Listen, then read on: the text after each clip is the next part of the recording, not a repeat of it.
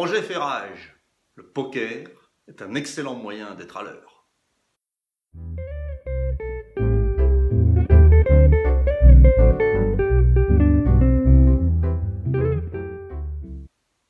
L'épisode 8 était consacré au Scrum, qui est l'organisation agile de développement la plus fréquente. J'y avais expliqué qu'à l'instar des équipes de rugby, le Scrum tire son efficacité de l'autonomie et de la motivation des joueurs sur le terrain.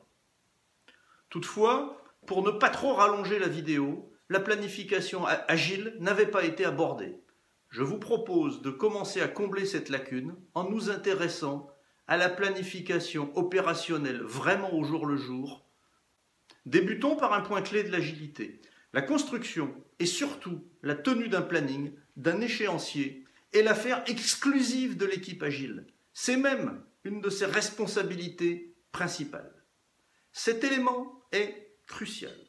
Pour être agile, une entreprise, une organisation doit investir sa confiance dans l'équipe de projet. Il s'agit vraiment d'un investissement à tous les sens de ce terme. Si le management n'a pas, à tort ou à raison, confiance dans l'équipe, les méthodes agiles s'écroulent.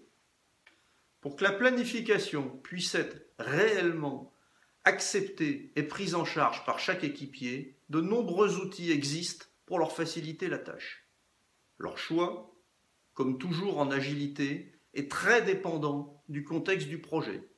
En effet, la réalisation d'un logiciel ou la fabrication de multiples moules de pièces plastiques ne sont quand même pas tout à fait identiques.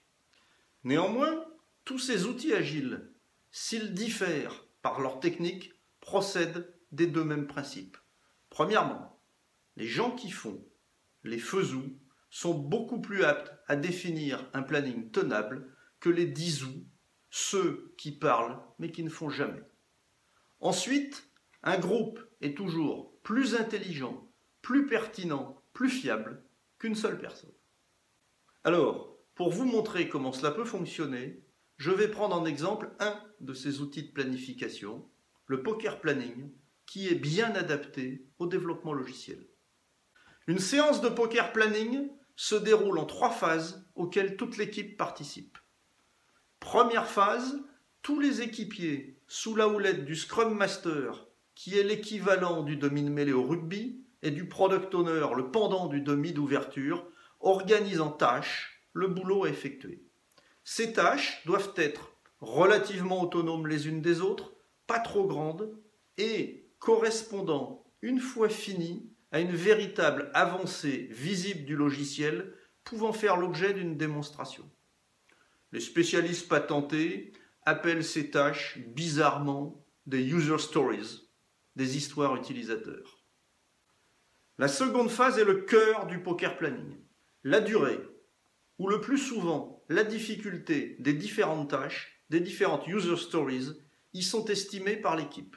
Pour ce faire, comme au poker, on distribue à chacun des cartes à jouer sur lesquelles sont inscrites des points représentant la difficulté ou la durée de la tâche. Les valeurs de ces points sont très étagées afin de conduire à des prises de position claires. On demande à chacun de voter simultanément, c'est-à-dire de montrer la carte représentant son évaluation personnelle. Souvent, ce premier vote de l'équipe est très dispersé. L'équipier ayant choisi la valeur la plus faible et celui ayant choisi la valeur la plus forte, dans notre exemple 1 et 40, expliquent chacun à leurs collègues pourquoi ils pensent respectivement que cette tâche est très facile ou au contraire qu'elle est très difficile. Souvent même, une discussion s'instaure au sein de l'équipe pour évaluer la difficulté de la tâche. Quand les points de vue contradictoires ont été bien partagés et discutés, l'équipe vote une seconde fois. Généralement, les estimations sont beaucoup plus resserrées et le choix final de l'équipe est la moyenne des votes, dans notre exemple, 8 points. La troisième phase, qui est aussi la plus rapide, conclut la séance de poker planning. Le point de départ de cette étape est l'historique du projet. Par exemple, lors des 3 derniers sprints, c'est-à-dire lors des 3 dernières périodes de 2 semaines, l'équipe a délivré en moyenne 60 points par sprint. Les équipiers, toujours sous la houlette de leurs 2 animateurs, choisissent les tâches, choisissent les user stories qu'ils réaliseront dans le sprint à venir à concurrence de 60 points. Ils effectuent ces choix en prenant soin de panacher des tâches ardues et des tâches plus faciles afin de limiter les risques et surtout de préserver la motivation de l'équipe qui est le principal carburant de l'efficacité du projet. Durant l'exécution du sprint, il est aisé de contrôler si l'équipe gaze ou si au contraire elle cafouille. 60 points pour un sprint de 2 semaines, c'est-à-dire pour 10 jours travaillés, représente une moyenne de 6 points quotidiens. Le Scrum Master, chaque jour, pointe la production de son équipe. En cas de baisse de régime, l'équipe échange et cogite pour trouver des solutions ou bien effectuer des arbitrages. Si à l'inverse, les vents sont favorables, l'équipe, collectivement, décide comment prendre de l'avance sur la suite. L'expérience prouve que le poker planning est généralement précisément faux, mais globalement juste. En effet, très souvent, l'équipe se trompe, à la hausse comme à la baisse, sur l'évaluation d'une tâche. Toutefois, ces erreurs se moyennent et l'expérience vient en marchant. Aussi, il est nettement plus rare de se tromper sur l'évaluation d'un sprint complet.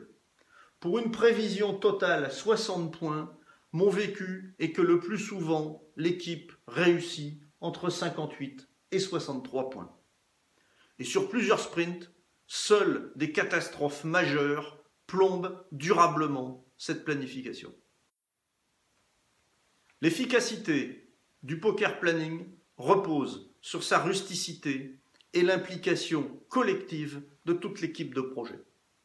Si par malheur, on veut transformer le poker planning soit en méthode de flicage, soit en idéologie, son efficacité s'écroule immédiatement et la bureaucratie rigide, toujours à l'affût, reprend tous ses droits.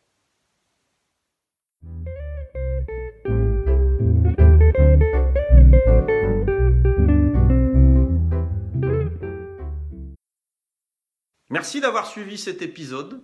S'il vous a intéressé, n'oubliez pas de cliquer sur j'aime et de le partager sur les réseaux sociaux. Si vous souhaitez approfondir ce thème, un peu de publicité immodeste, puisque j'ai détaillé dans mon bouquin plusieurs autres outils de planification agile. Et puis, n'oubliez pas, il y a de l'agile dans l'innovation et il y en a aussi dans le poker.